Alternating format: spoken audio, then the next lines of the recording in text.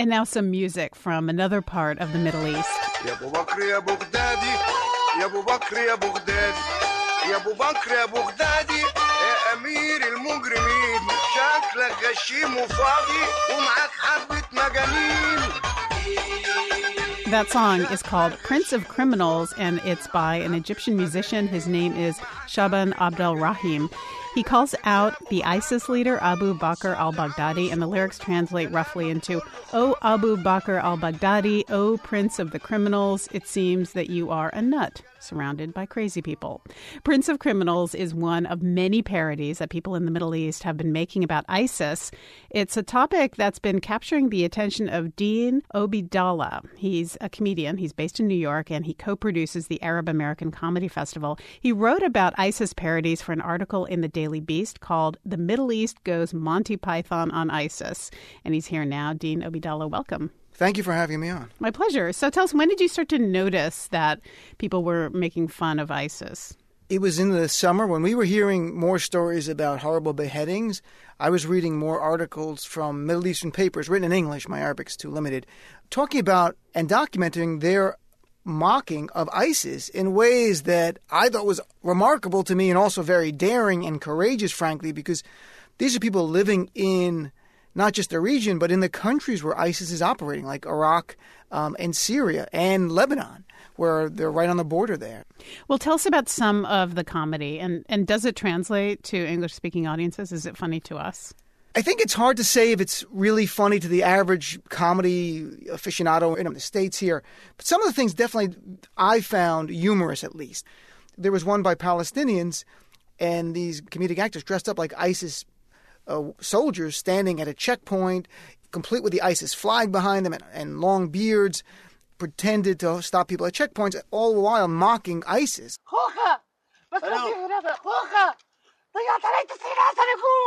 Calling themselves ISIS, making fun of the hypocrisy when it comes to Islam, saying, "Oh, just last night we were in Beirut partying." So, a lot of the comedy, when I found a common thread, is mocking the ISIS people as bumbling idiots on one hand, and secondly, and it's a big theme, is saying that ISIS does not represent Islam. Comedy can entertain and also make a bigger point, and they can inspire people to take action. Well, tell us more about the risks that these comedians are taking, because does ISIS know? They must know who they are, and would they come after them?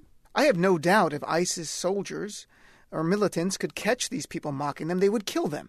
And I say that not just hypothetically. I'm saying that based on something ISIS already said.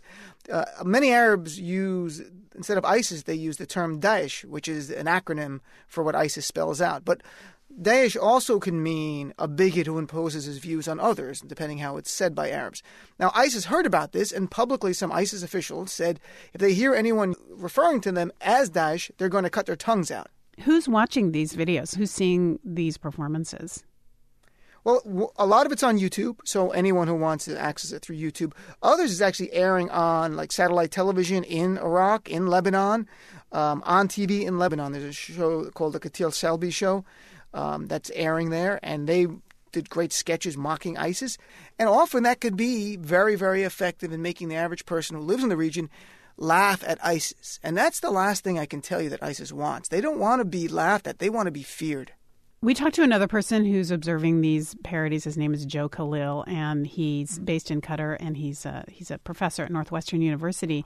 And he looks at alternative media in the Arab world. And here's a clip of what he says about these parodies. These types of parodies may not be able to get people on the streets to fight against ISIS and to attack them, but at least I think they would be able to demystify any type of appeal that such ideologies may have, just because people are able to laugh at them. And as a native speaker of Arabic, I tell you, these parodies are very, very funny.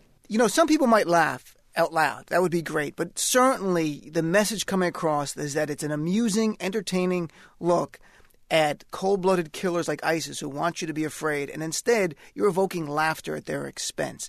I'm wondering if they have affected you in your comedy. Have you changed your routine or thought about doing it differently after seeing these comics?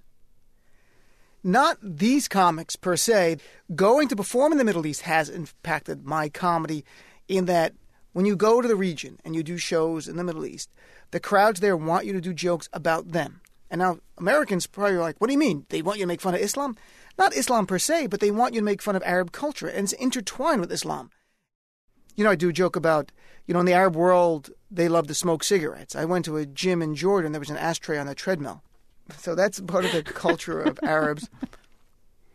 Well, Dean, thank you so much for coming on. That was really interesting. Sure.